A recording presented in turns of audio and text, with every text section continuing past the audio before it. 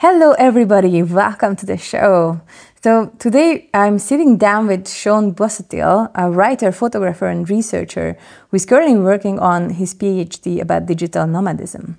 With an impressive portfolio of published work, including National Geographic, Traveler and Lonely Planet, Shaun shares his unique perspective on intersection of travel, culture and politics. In our conversation, we explore how digital nomadism affects its environment, the role of politics in shaping this lifestyle, and the core values that are shared by many who embrace this way of living.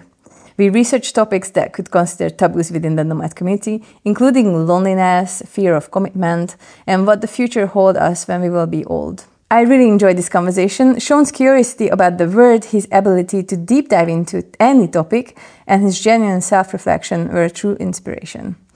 I'm your host, Bori, and this is In Search of Something Different, where we talk about new ideas, points of views on how we live, work, and connect. Welcome to the show, and let's jump right into this next episode. Welcome to the show about new ideas on how we live, work, and connect.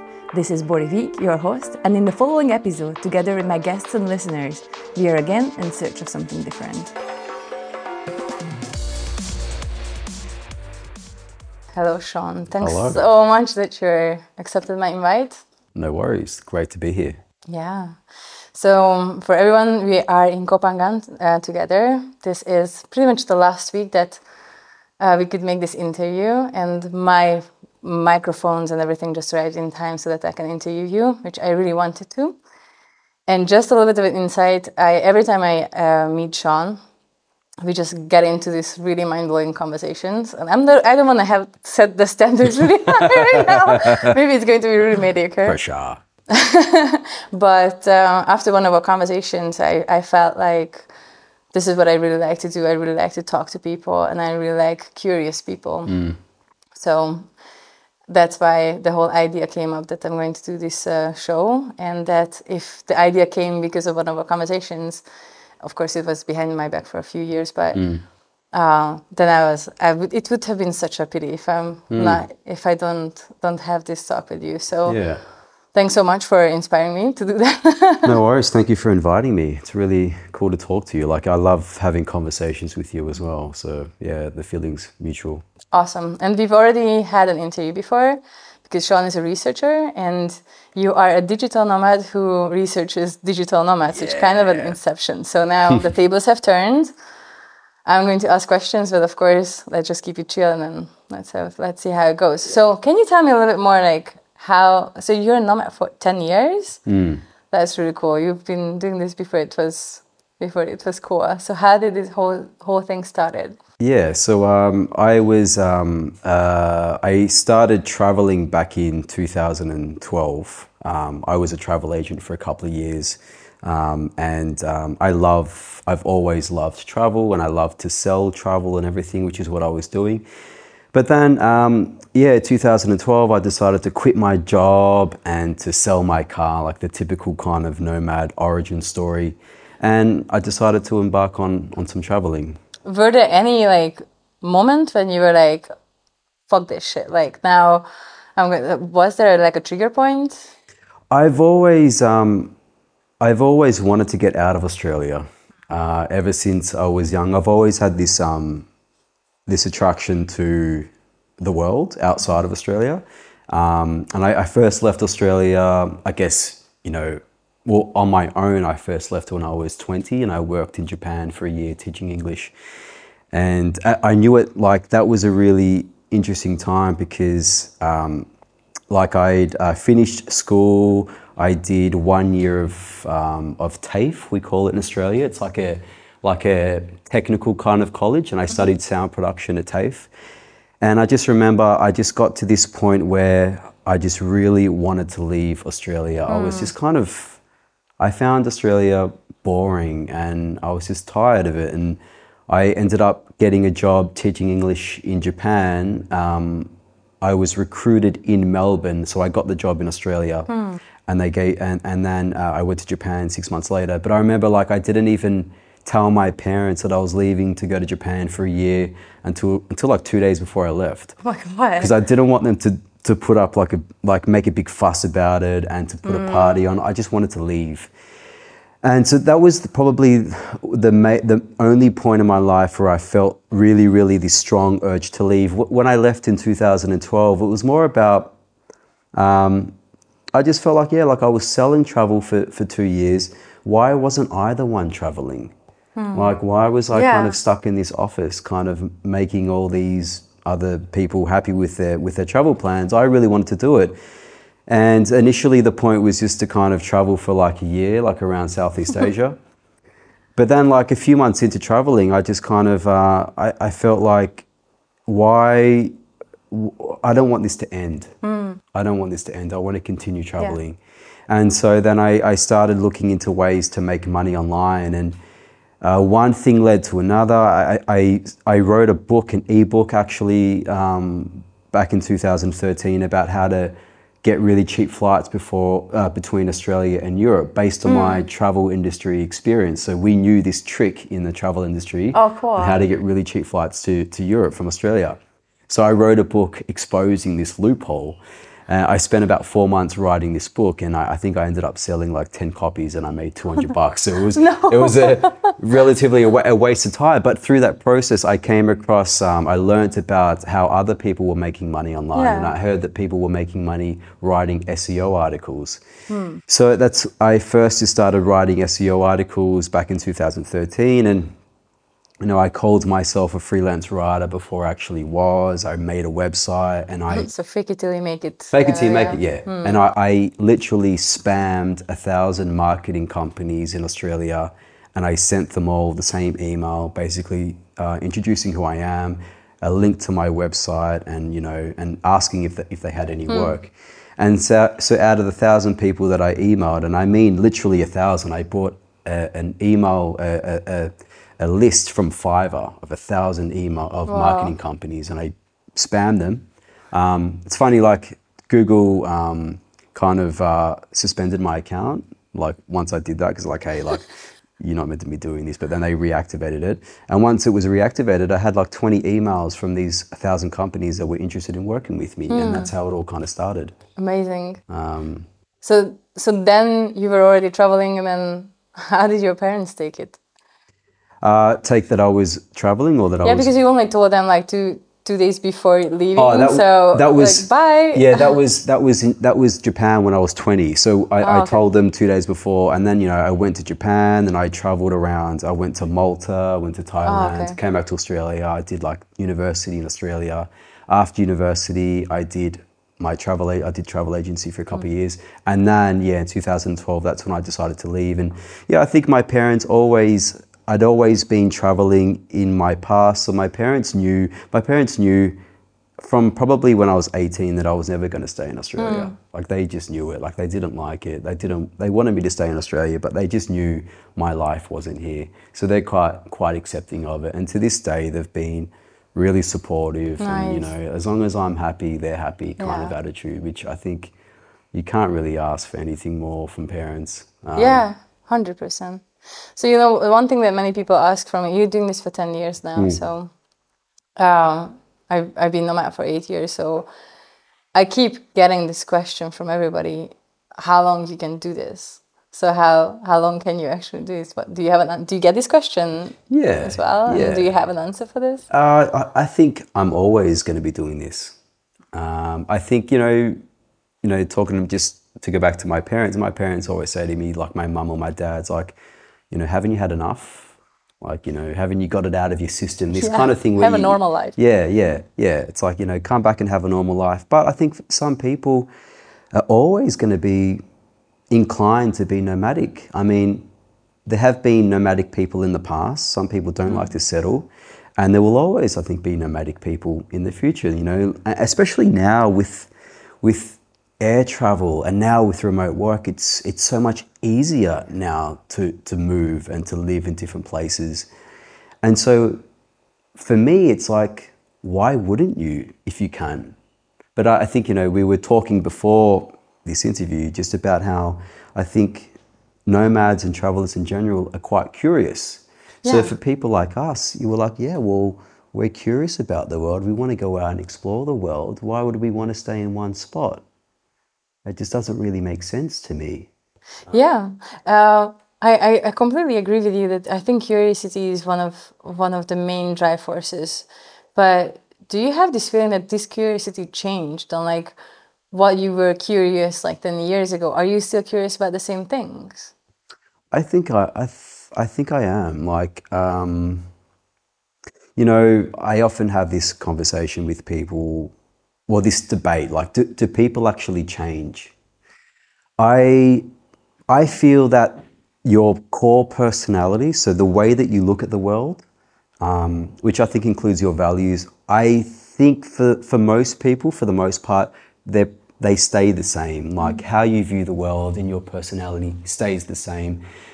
And that's because I feel like I've stayed the same since I was young. I've always been Yeah, curious, philosophical, all that stuff.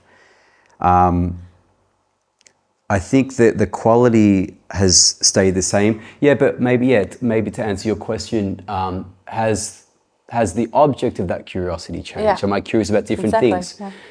Yeah. You know, since starting this PhD, definitely, I'm more curious about different things. So, I don't want to kind of go off on a tangent, but just to answer this question, before doing this PhD, I was less curious about maybe the effects of nomad communities and the effects of my lifestyle on other people, other host communities around the Yeah. world. And I'd always only really see the positives and, kind of celebrate the lifestyle. And I do 100% celebrate the lifestyle. I think it's an amazing lifestyle. I love digital nomadism. But the more I research and more I read about tourism and travel, the more I'm now curious about how we impact these local communities that we're in, and how maybe we create conditions where power inequalities, economic inequalities are perpetuated because of people like ourselves. Yeah, yeah, we've talked about this because so this island where we are right now in Kopangan, I think we both can agree that this is pretty much one of the best places, if not the best places to live this lifestyle. We have so much comfort here. We have workshops to ease the thirst that we have for curiosity, and but there's something missing here, and it's culture. We actually came to this extremely weird situation when we just hang out with like-minded people, but we are missing locals. I mean, I'm missing locals a little bit, and then some people don't even know more than kapunka and sabarika, which is like thank you and hello in Thai, and that's all, and maybe some of the Thai food names, but that's it. Yeah. So isn't it interesting how we started because we were curious about living with different cultures, but then eventually we started to form our own little bubble all over the place. What's your intake on this? Yeah, I think it's a paradox because we leave home because we want to go somewhere different and meet different people and kind of experience different cultures, but yet we feel safe and a sense of belonging amongst people like ourselves. Yes. So we seek similarity when we go overseas, and it's for me it's a paradox, but I can see how it all makes sense because I think. Human beings, we love what we want novelty, we want difference, we want things that are new, but then we also want things that are similar, safe, and familiar. And so the way that I look at it, the way that the nomad lifestyle kind of plays out and is able to kind of get both needs met is so nomads go to another country and they live in a different country. So they're surrounded by difference, otherness. But then within that landscape, they create bubbles of familiarity and a sense of belonging with other nomads. So they can get that sense of feeling like they belong by hanging out with their other nomads, but whenever they want, they can easily step out and catch a bus or a train or go down, a street and be surrounded by complete otherness. So they're able to kind of get both needs met depending on how they kind of move around. But it is interesting, and what I have only recently learnt, really, not recently, I guess I haven't really tried to learn more about it, but a lot of the service workers here are Burmese. Yeah. So when and not even Burmese. Burmese is an ethnic group within Myanmar. Some of them are Karen, like they're from Karen state and Chin state, so they don't even identify as Burmese. And the funny thing is, I've been saying Kop Kun Kap, like thank you in Thai to these people. They probably don't It's even not their know the language. language. I know. I felt the same way. And we just created this island. I don't think that there were too many Thai people Nah. like 30 years ago either. So I think we just hijacked an island Yeah. in Thailand. Yeah. But doesn't it it speaks to our ignorance that we don't even know that the people serving us are not even from 100%. Thai. And We then don't the even word know. serving, and then that's like, we are going down a slippery slope, but we talk about this all the time. Like, it is so unfair that if we are coming from maybe a little bit more peaceful place, and then people who are not as lucky as we are, they're working 12 hours a day. And there's no way to change it because it's economics, and it's like how the word works. But how do you think it's going to, because now we have Kopangan, I think there's other places like this all around the world. Yeah. How do you see that it's going to change the future economically, maybe, or just Remote work and digital nomadism? or just this gentrification that we are doing here? Yeah, well, I mean, some people have a lot of hope that remote work's going to kind of level out and balance the opportunities. So, people, for example, in Pakistan or in Ukraine will be able to work for maybe, American companies or European companies and earn like a decent salary. I'm a bit more pessimistic. I feel like remote work and digital nomadism really is going to favor Westerners, and it's going to give us the power. We're the ones that are coming into these spaces and having a better quality of life. Yeah. Oftentimes, we're actually making the local quality of life less by rising rental prices. For example, Bali is overrun with scooters and traffic. So the quality of life for Balinese, just in terms of moving from A to B, now it's taking a lot longer for them to get from A to B. So you could say, okay, that's not a good thing for their quality of life. They're spending more time in traffic. Rental prices, food prices. There's a project called Plumia. Okay. Have you heard of this? They want to start like a country on the internet. The fact is, a lot of our privilege as Westerners, in terms of movement, comes down to our passport, really. Like, it's a political question. It's a political issue, who can move and who can't move. Yeah. Myanmar, for example, these people have been displaced or pushed out of Myanmar because of the political situation happening there. They're forced to be here. Westerners like us and digital nomads, we have the freedom to move around, but that's only because our passports are relatively strong. And, the digital nomadism is a viable lifestyle for most of us precisely because of geo-arbitrage, because we earn money in a strong currency, but we live somewhere that's cheaper. If you already come from a country that has a low cost of living relative to what we get, and you're paid in a local salary relative to where you live, you're not really going to get the benefit of moving to Thailand, because it's just going to be basically as expensive as it was back home. Yeah.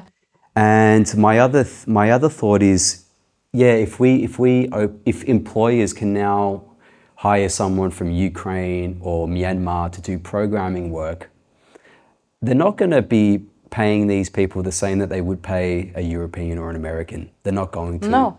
So that, if you think about it, that may put downward pressure on salaries for that particular job. So if programmers, in America get, let's say, 100 grand a year, but now because they can hire from Ukraine or Myanmar, they may say, okay, well, we're going to give you $30,000 a year. That might put downward pressure on the average salary of what a programmer would get. So maybe remote work might not actually benefit workers as much as we think. It's just an idea that I'm thinking. I don't know if that's going to play out or not, but what I'm thinking is that I think, well, it's going to be true that then it's going to push people to, like, for example, Americans to be more entrepreneurial. So up until now, you were working as a programmer and you would get that money, but then you would need to find another type of enterprise. You need to do another kind of job in order to earn the same amount of money. But then I think it might be more like a character question if you're like an employee or yeah, remote worker yeah, or what you do. yeah. It's interesting how it's going to play out. But yeah, we are definitely experiencing a lot of what's termed transnational gentrification. Yeah. Some people, I think, rightfully kind of call what's happening, a form of neocolonialism. So what was colonialism in the past? People with power coming in and kind of taking over a space. That's kind of what's happening in a lot of nomad cities, Chiang Mai, Bali. Yeah. We're coming in, we're infiltrating the space, we're living there, and also now local businesses or the land is now kind of, let's say there's been a fruit and veg shop in this street in Chiang Mai for generations. Now the owner's like, you know what, I'm just going to sell this fruit and veg shop, or I'm going to turn it into a cafe to appeal to the nomads that are coming in. So now the businesses and the very space in these cities is being catered now towards foreigners, not for the locals that live there. Yeah. So we're kind of taking over the space. We're taking over the businesses that are there. A lot of these cafes in Koh Phangan, like the price of a coffee is about, let's say, 80 baht, 100 baht. A lot of these service workers are only getting paid 300 baht a day. That's a third of their wage in a coffee. So a lot of them can't even afford to drink coffee with us. Yeah. But yet it's in their space, it's in their neighborhood, it's in their backyard. So that's I think that's something that we need to be mindful of. Yeah, well, when you think about it, like, let's say that you're earning 50 euros a day in your home. Let's just say that you're earning 50 euros. And then just imagine that a coffee would cost 150 euros. And you give out these coffees. Exactly. That's like just so that we give a little bit of perspective of what's happening. And then on the other hand, what I'm feeling about this is that we can, and then I felt really bad about this as well. And of course, there's one way of like showing respect and then being mindful about these kind of things. But can we actually do something about this? It's interesting because I was talking to someone today about the reason why people come to Thailand is because it's cheap. Why is it cheap? Many reasons, but a crucial reason is the price of labor is cheap. That's what keeps services low, because because they're not paying the staff what would pay our staff in Australia or Europe or whatever. If, for example, we started to pay local staff more, because we feel like, okay, yeah, we should really be helping these people, then Thailand stops being an attractive destination for nomads. Yeah. And now we're in this bind where we love Thailand because it's cheap, because it enables us to have a better quality of life. So kind of there's a disincentive to raise the standard of living for the locals, because then that's going to push us out or make Thailand not as attractive to us anymore. So we have this tension between, okay, well, what's good for me and what's good for the host society, and they conflict at the price point. Yeah. Now, it's very difficult to kind of answer that, but I think, what can we do? There's talk about paying some kind of local tax. Yeah. Maybe that a would way be to amazing. do it. Yeah. That would be amazing. Of course, some people say, well, and it's true, like we are paying sales tax, for example, VAT, when we buy stuff, when we rent apartment, and that goes to the country. Of course, whether any of that money actually goes to the community or if it goes in someone's pocket. That's a problem, yeah. Corruption might be a big problem. what raised the question, because we started this whole conversation about it might be that that we started traveling because of curiosity, but eventually it comes down, we love comfort as well. Yeah. And then in the beginning, I'm sure you did the backpacking and then the hostel life, and then you were like, I don't care where I'm sleeping. It's just like I just want to see the world. And now we are living in this really cool places. And then right now where we are recording this, I'm going to post a picture about this, but we can see the ocean while we are talking, and it's beautiful. it's about to have sunset, and then this is our everyday life. So I think it's curiosity and comfort. Yeah. Eventually, Yeah. that we are looking for. Yeah. And like the whole, if you ask a lot of nomads and a lot of, expats or whatever, lifestyle migrants is another category, why they are there, it's for a better quality of life. And what does that really mean? Well, it means, okay, there's the weather. Yeah, maybe you live in a place with better weather or you like to be near the ocean. But fundamental to any kind of quality of life is having the financial resources to live in a nice place, to eat nice food, to have more disposable income. Yeah. To have more time, basically. Yeah. And how do you have more time? Well, you have more time by hypothetically or potentially at least, if you live somewhere like Thailand, you don't need to work as much to pay ends meet.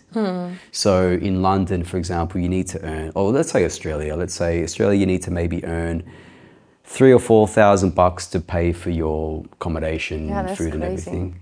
In Thailand, you could earn 1,000 and live. So potentially you work a quarter of the number of hours that you work back in Australia. You have more time. When people talk about work-life balance, I feel what they're really talking about is less work, more free time. That's balance. Having less work to do and more free time for themselves. So yeah, obviously we're able to, by living in Thailand, have more free time. So, this quality of life question calms down the money. For a lot of people, money makes the world go round, yeah? And it helps us actually go around and, as nomads and live in different places. And I agree with money, but it came so a new idea out of this is that I think we are more mindful about money. On the other hand, we are a little bit more creative maybe about money. How you said you were sending all these emails to all these different people, and then because you had the motive to change your lifestyle, therefore you came up with an idea on how to stay on the road. Same for me. yeah. And I think same for everybody who does this lifestyle, that you wanted to figure out like how to earn more money or how to earn money online or how to be better with money and change the mindset around money. Because meanwhile we are talking about how it's important and how it changes your lifestyle. I'm coming from Hungary, and then honestly you can rent an apartment there for 400, 500 euros in the city center. And there's many nomads who are going to Budapest because it's cheap. And I completely forgot during this conversation that I'm coming from that country. And eventually you will be able to change your reality or your thinking about money and then how much you can earn if you're hanging out with international people. Yeah. So I know that it's a different thing with Thai people or Burmese people or people from Myanmar to be a Hungarian because of the passport.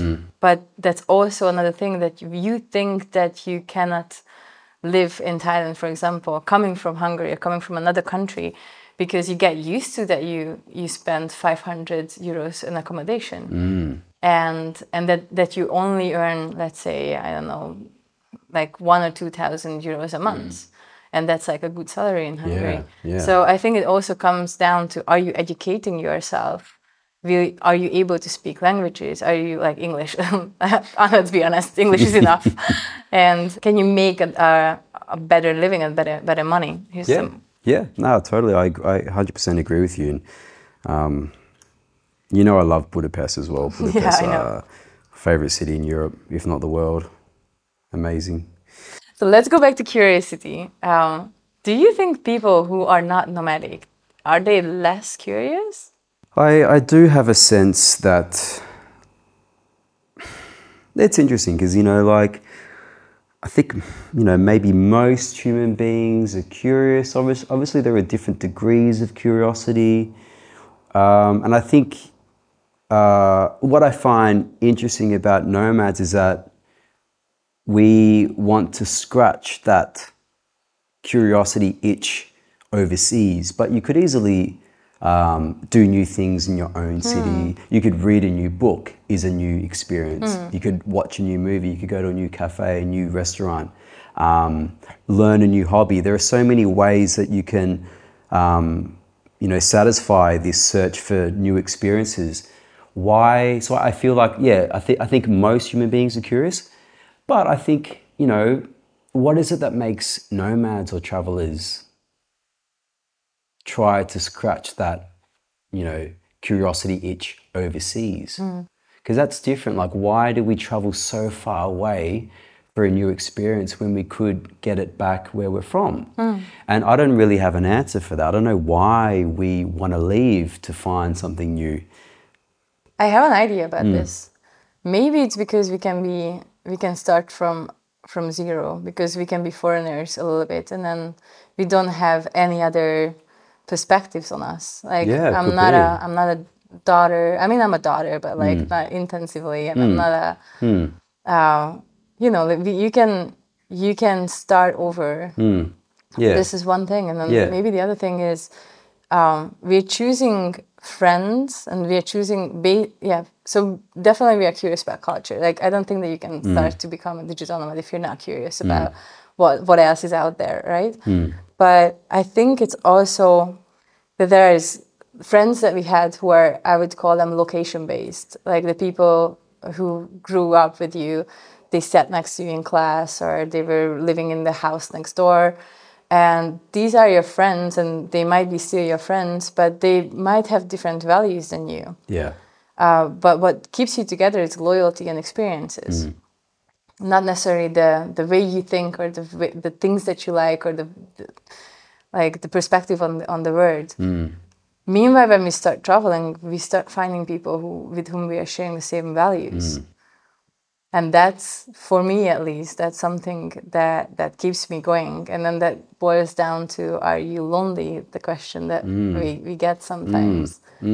That I feel more lonely when I'm surrounded by people who don't understand me. Yeah. Like, an idea that just came to me now, like why we go overseas to, scratch that curiosity itch. I feel like a lot of nomads never really felt like they belonged where they were from, or they felt like an outsider or an outcast or the black sheep of the family or the society. So when you don't feel this sense of real belonging where you're from, there's less to keep you there. Okay, so like if you don't feel like you really belong somewhere, then naturally you're going to think, well, where do I belong? Well, where can I fit in? Where can I fit in with? And that kind of relates to your point about nomads really feel connected and a sense of belonging when they're around people that also feel the same way, also have this curiosity, maybe have also felt this sense of not really belonging where they're from. And it's quite interesting that nomads are able to find that sense of belonging on the other side of the world with people that are very, very similar to them.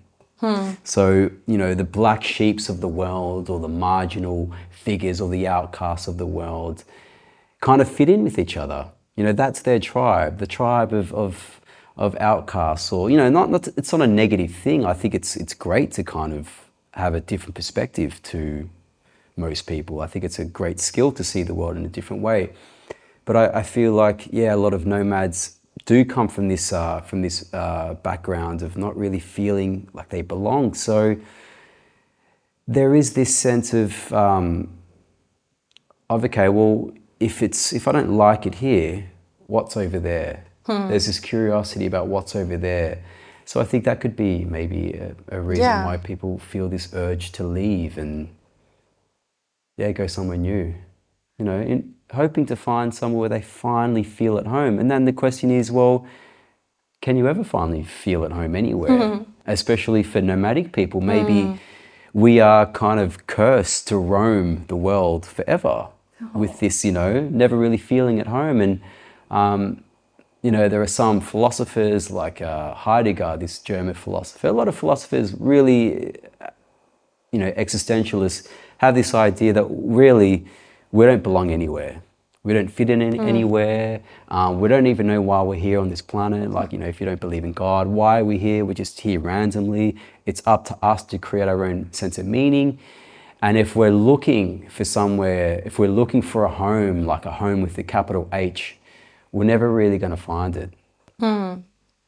So you never found any place that you would call a home in the past 10 years? I found, you know, I loved living in Budapest for a year and a half. I can feel at home in many, many different places.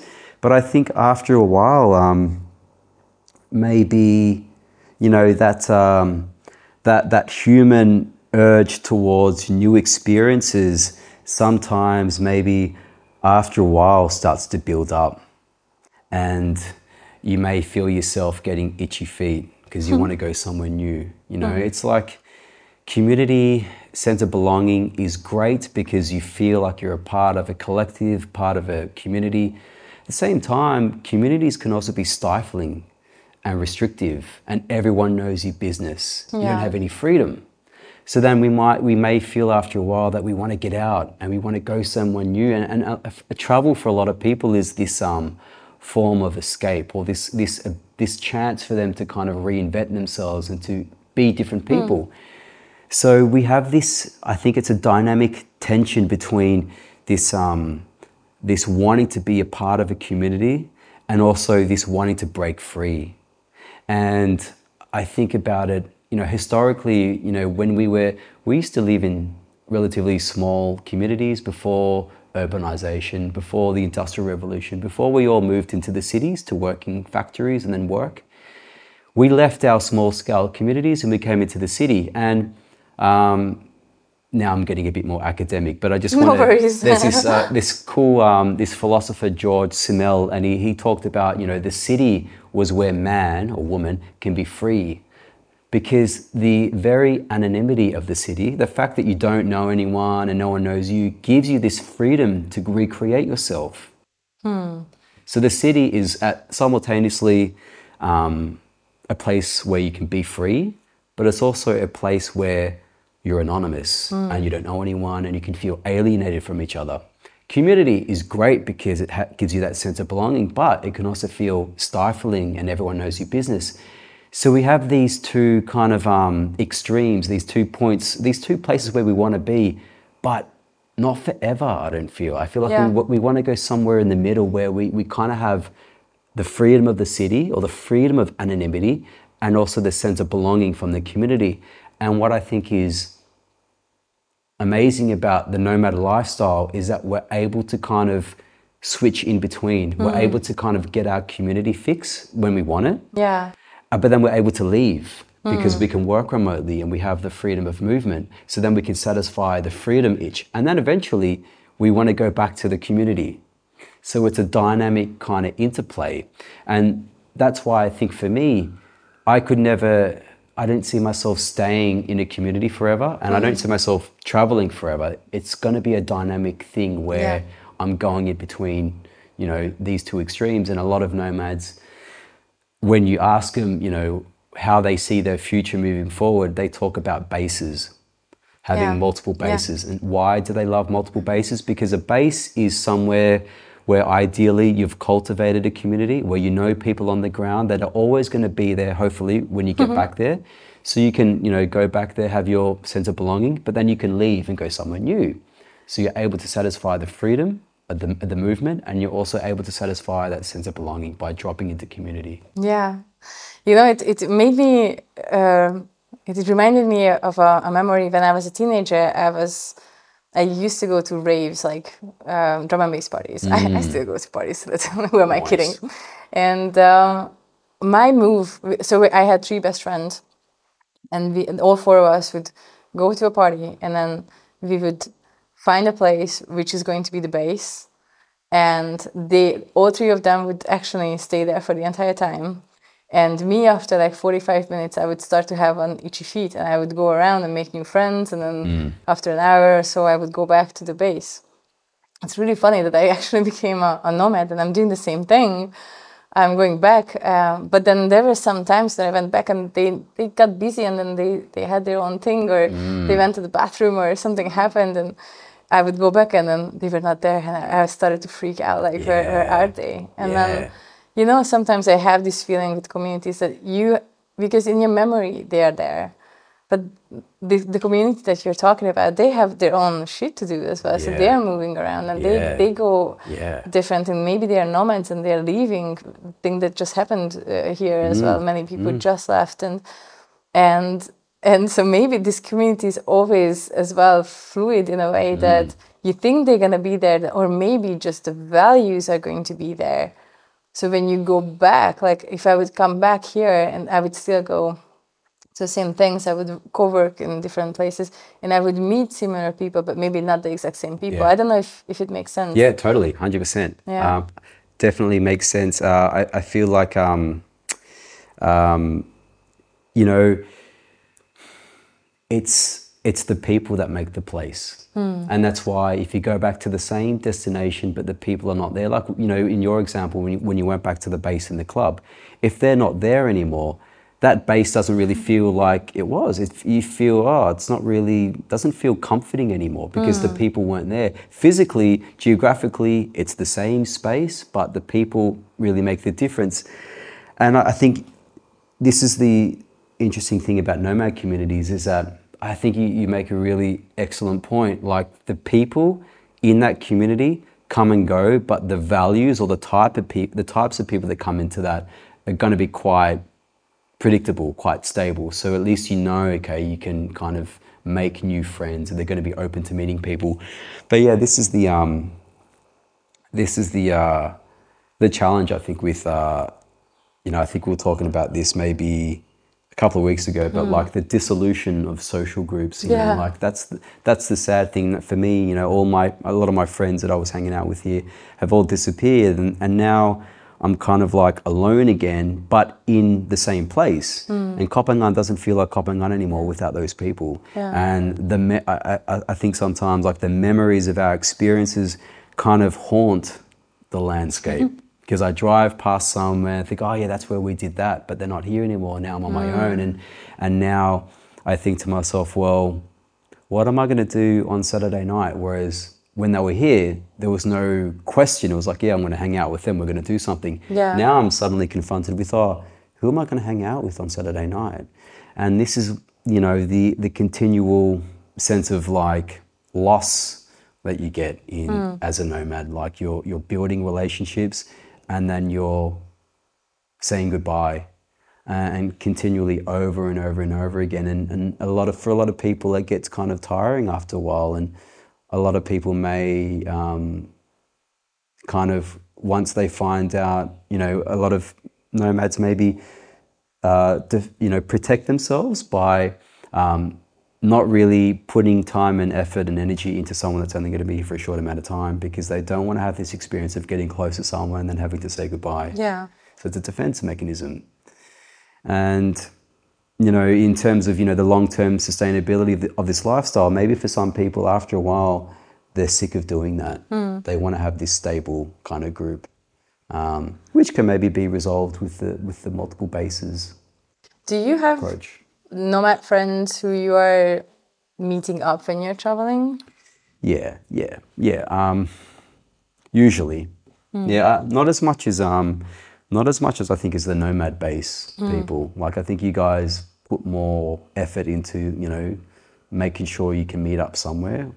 It's my impression anyway. Maybe I think we have a channel that helps us. Like, we have somewhere where we know that we are going to be there, and then it's just therefore, yeah. And I think that's a really good strategy for addressing this the social question over the lifestyle. You know, so my research is interested in like the strategies that nomads use to kind of reconcile these tensions. And I think what nomad base do, or what some nomad based communities do, by, you know, meeting up in different parts of the world, and then you can continue where you left off. You don't have to start again. It's it's an interesting situation, I think. And just a little bit of an explanation. This nomad-based community is a second generation community of Nomad Cruise, which was I was part of the team for a few years, and now it's actually back. So maybe it's when the time it's going to go out, it's going to be back. So shout out for Nomad Cruise, and that's what we are talking about right now. I'm hoping to go on the Nomad cruise this year. Ooh, Yeah, are you? May. Yeah, Yeah? I'm like we'll see Okay. what happens, but probably it's going to happen again. Cool, yeah.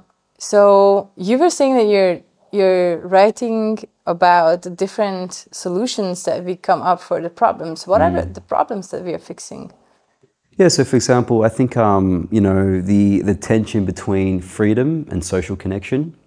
So if you have freedom of movement, you're taking yourself out of communities or social groups that you know, and you're having to formulate or to form new ones somewhere else.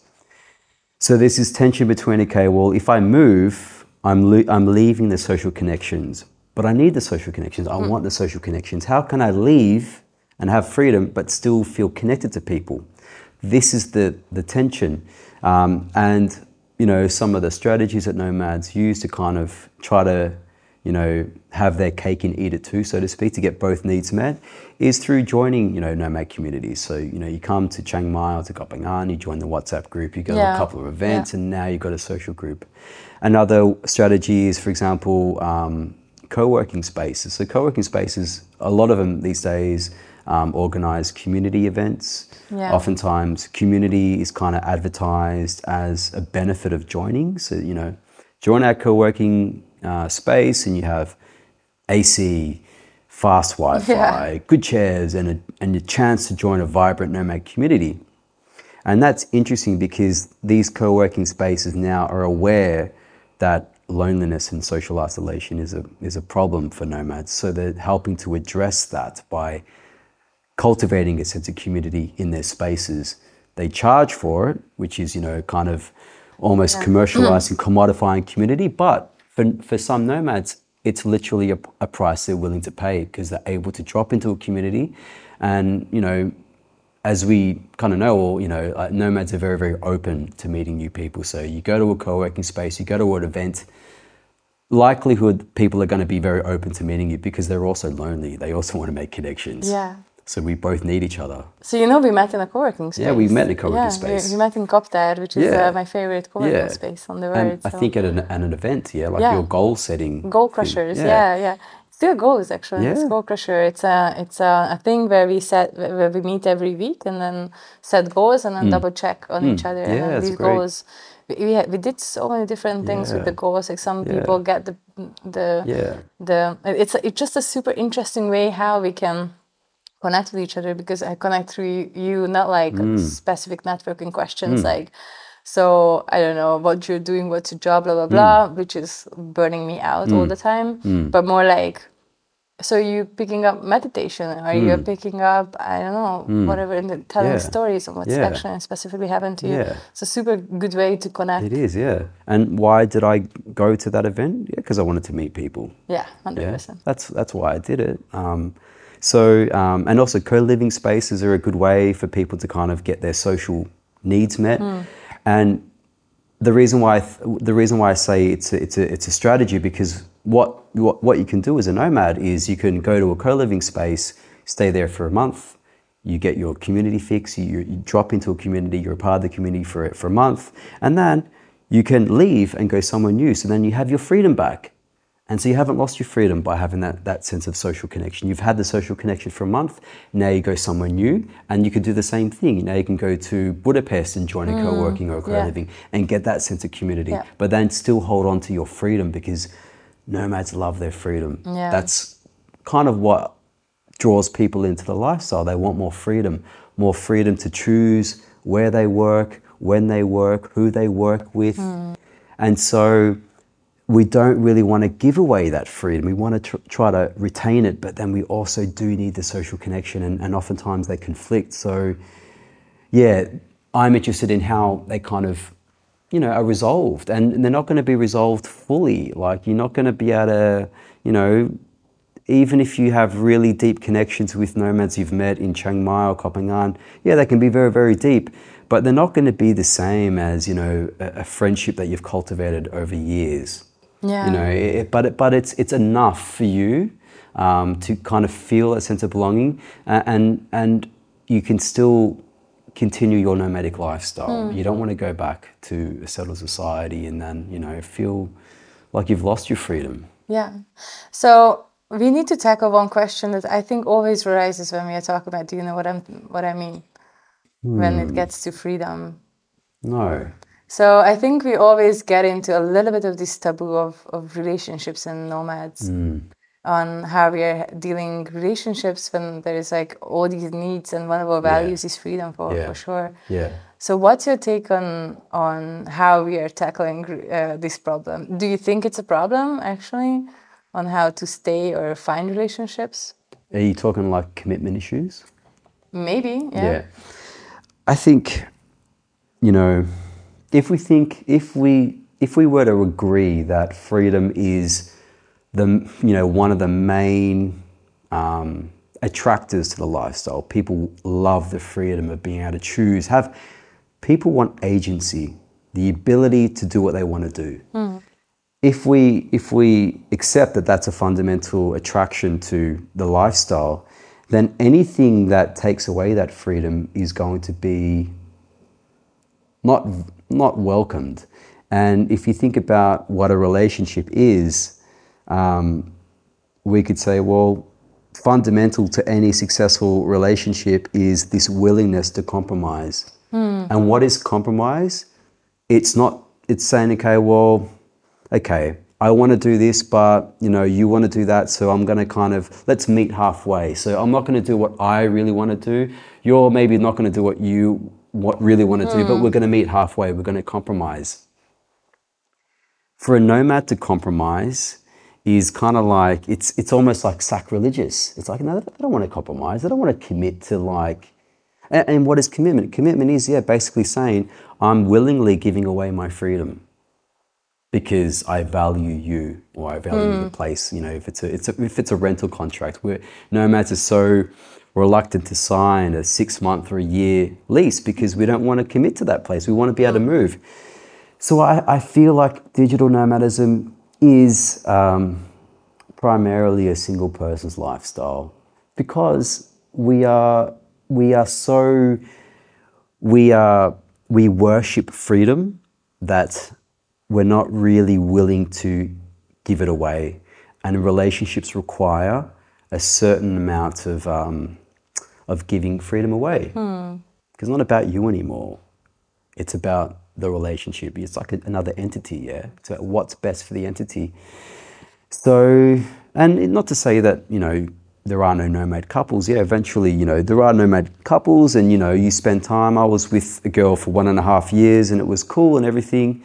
But, then it starts to break apart. And why does it break apart? Or maybe it's kind of unsustainable when both people are really trying to, exert their agency and do whatever they want. And, do you think nomads have this fear of, or they're unwilling to commit, and because they value freedom so much? Is this your understanding or your impression of the lifestyle? It's a good question if it, the egg or the chicken. So was it like commitment issues first, and then you decide to not settle down anywhere, not working for the same company all the time? But eventually I am committed to a blog that I wrote for years and years, and I am committed to myself, and of course like all this bullshit, sorry, but and many of my friends I'm committed to. So I have friends for 6 years, 7 years who are nomadic, and I have friends for 20 years who I'm committing to. So I can commit. I think I do have commitment issues for sure, and I think many of the nomads have as well. And I think we are working on various depth of ourselves. But one thing because I think it's not like staying in a relationship that's a problem for us, because then it would be choosing you over the freedom. Then it would come into a question. But in the beginning, it's just like, I just want to be with this person because it's amazing, right? So there you don't really feel it. So No. then it would be that we have short relationships instead of no relationships. But the thing is that we actually, most of my friends, I'm not, of course I have nomad friends as well, but I would say like it's an 80-20 ratio. I think the idea is more like we get used to perfection, and we've talked about this already. But I really, I really believe in that ever since. I eat the perfect food 3 times a day. I live in a perfect freaking paradise. I have the perfect weather. As soon as the weather is not the perfect in Kopangan, people leave. Like the hot season is coming up. That's why so many people left. And then going to Bali, where is the season right now. So we get used to perfection, and people are not perfect. So as soon as you get too close to someone, you're like, oh, but this person is like, I don't know, it's like, it's not like 2 meter high, or, you know, or it's just like not as kind as I want, or something. We come up with things because it's not like people are not perfect. Yeah.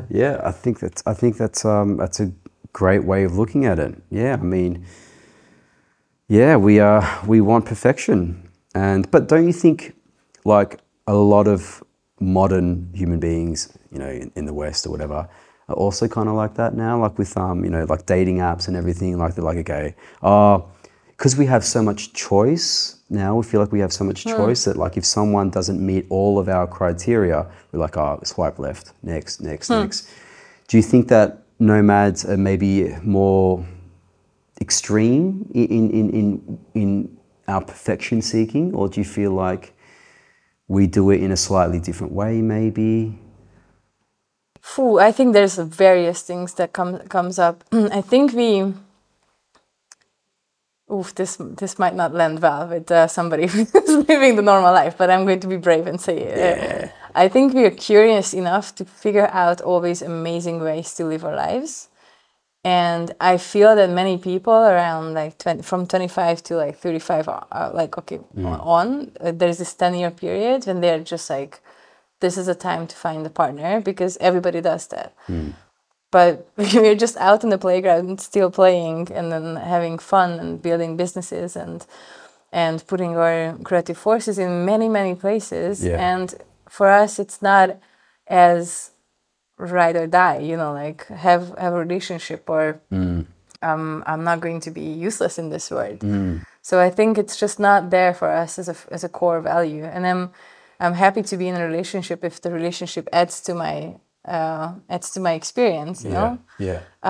And yeah, of course, I was as well dating nomads, and it was really cool. Yeah. But eventually, I think it gets to the point of, because we ask questions on every areas of our life. We live differently, we work differently, we connect differently, we build communities differently, and we build relationships probably differently than others. Many nomad friends of mine, they're living in a way that they travel together, and then for 2 months they're not together. But I mean, they are together, but then they're not together. There's a lot of polyamory, a lot of open relationship.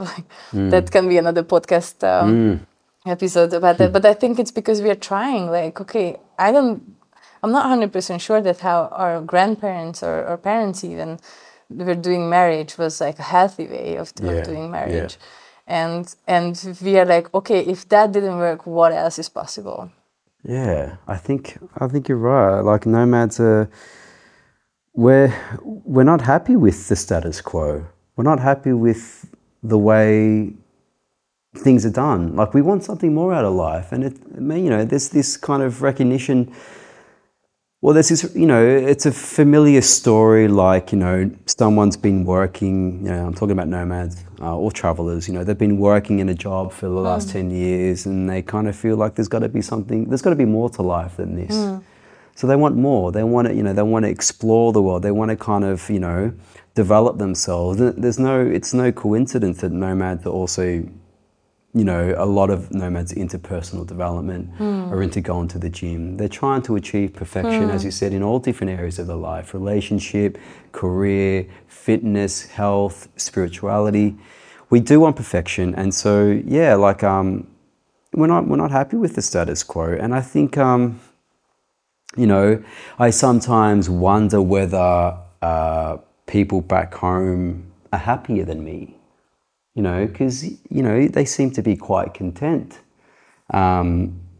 You know, I remember someone telling me a story about living in, you know, the former, you know, Soviet, you know, well, the USSR, you know, Yeah. maybe a country like Hungary or whatever, talking about how a lot of the older generation actually preferred living under that kind of rule because, okay, there was less freedom, there was less to choose from when you went to the supermarket, but then there was less to think about. Yeah. There was less analysis. You know, we have this analysis paralysis where we can do so many things. Like even nomads kind of sometimes get stressed out about where to go next Yeah.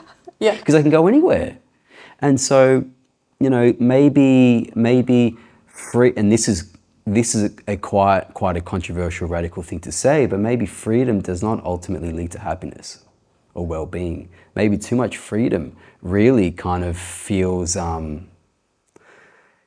overwhelming and we feel a little bit lost. Maybe it's good to have just limitations in our lives, you know? So yeah, sometimes I think that people that haven't left or stay in one place, maybe they're happier because life is simple. It's like, yeah, I can go here, I can go there, and I know this person, I know that person. And yeah, a lot of nomads, they don't want that. They kind of, you know, they fetishize freedom. Like freedom is like, you know, like they worship at the altar of freedom. Yeah. But, you know, maybe ultimately it's not going to make them happy. Yeah. But we do so many things that limits our freedom. Like we go to Vipassana where we cannot speak for 10 days, or we go for ayahuasca retreats where can't even actually feel your body for like 8 hours. And Yeah. so we do play around with limiting. Yeah. Yeah. I think freedom is kind of the entrance, but then curiosity keeps us going. Yeah, I So agree. Yeah, I yeah, yeah. think freedom is one of, I wouldn't call freedom one of my core values, for example. Kindness and curiosity definitely there, but freedom, I'm not sure if that would be in the top three. Maybe in the top three. What about like value, like agency, like the ability to act on, the ability to realize something that you want to do. So if you have the capacity to go there, you have the capacity to live there, do you value this power in agency? You know, the ability to act in the world instead of having the world only act upon you Oh, in that's order it. to Yeah. take action, Leadership. Yeah. which is, yeah, like Yeah. agency, Yeah.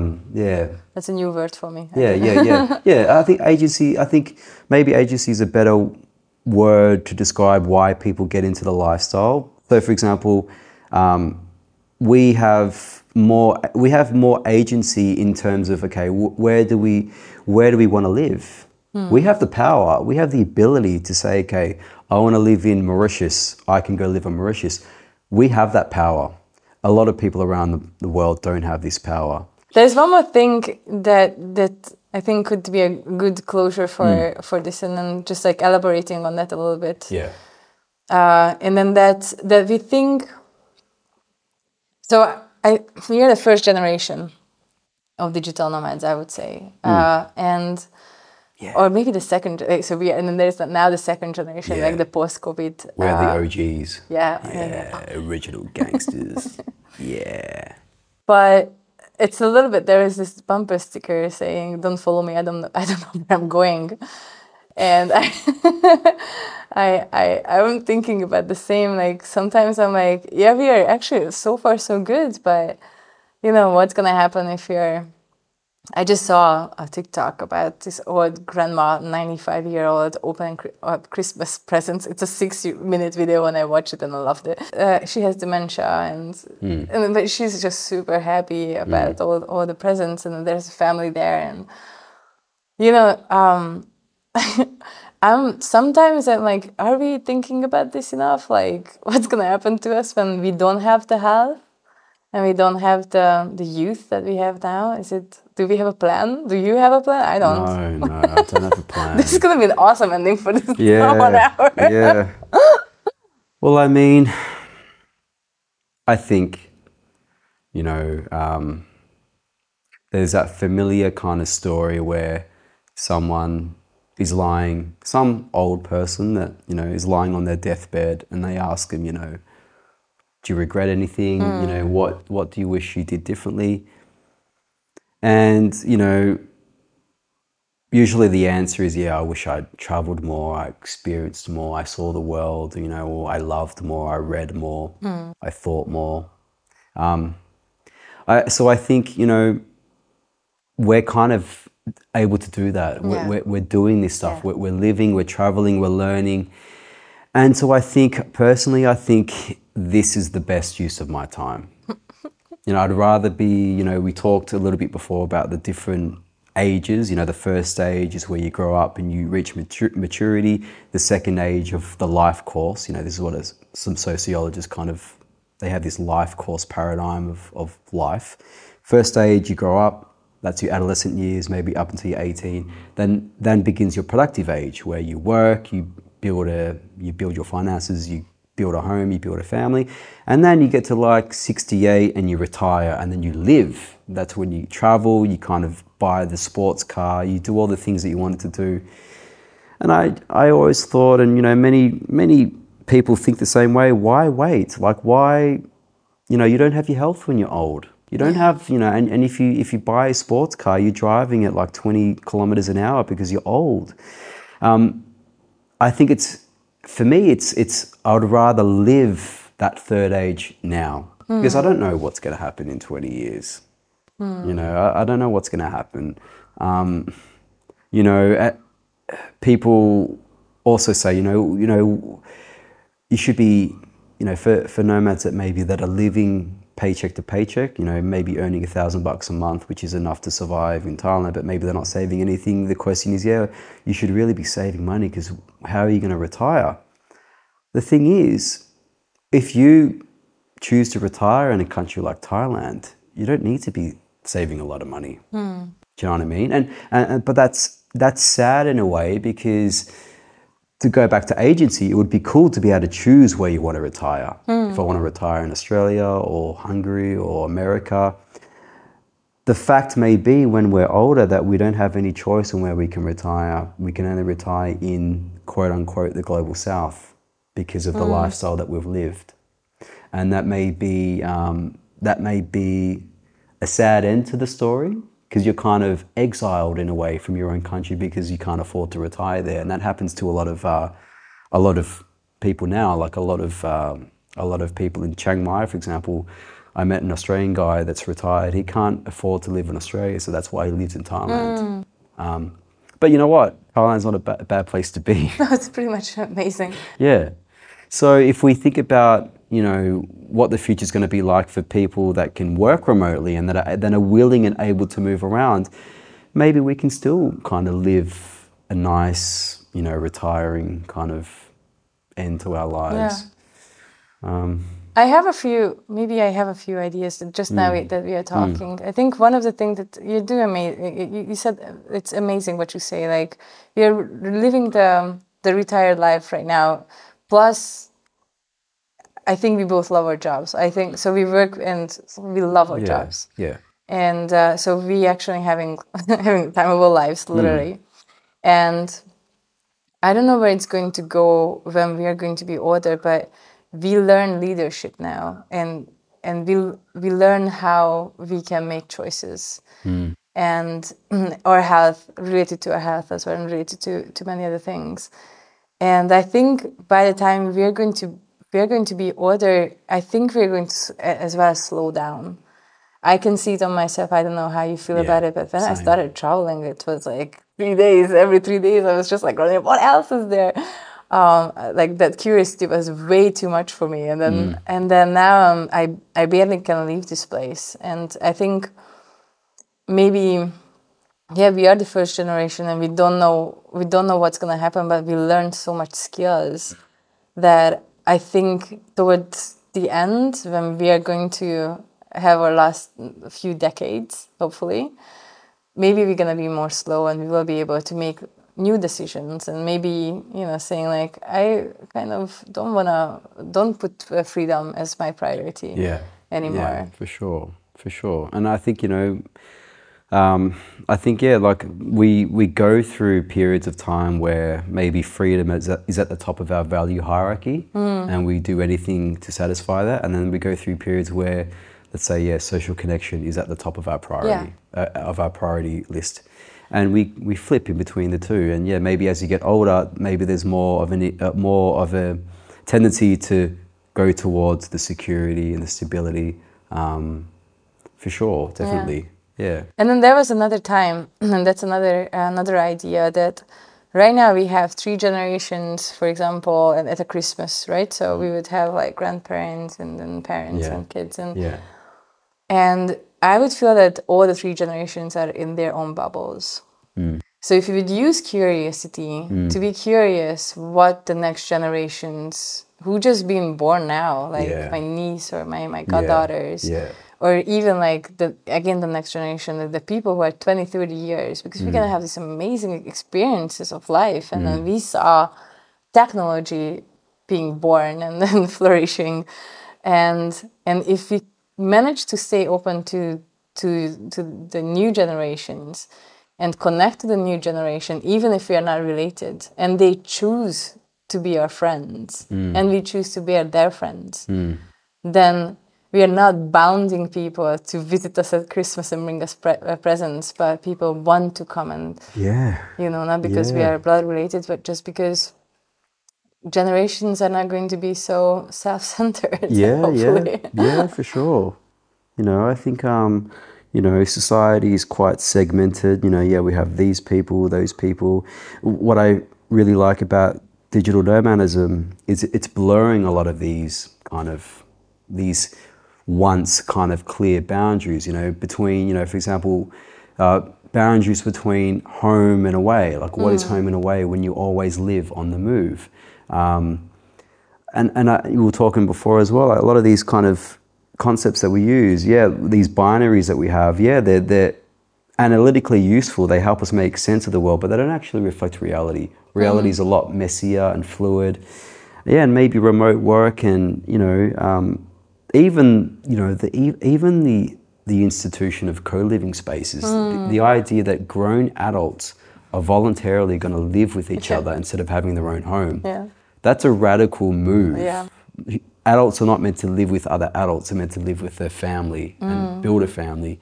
So maybe in the future we're going to have this situation where, there's less of a kind of a generational split, but we all kind of inhabit the same space. Imagine like a co-living place where there's, like a 20-year-old, a 50-year-old, and 40-year-old, 30-year-old all going out for dinner, all kind of becoming a social group.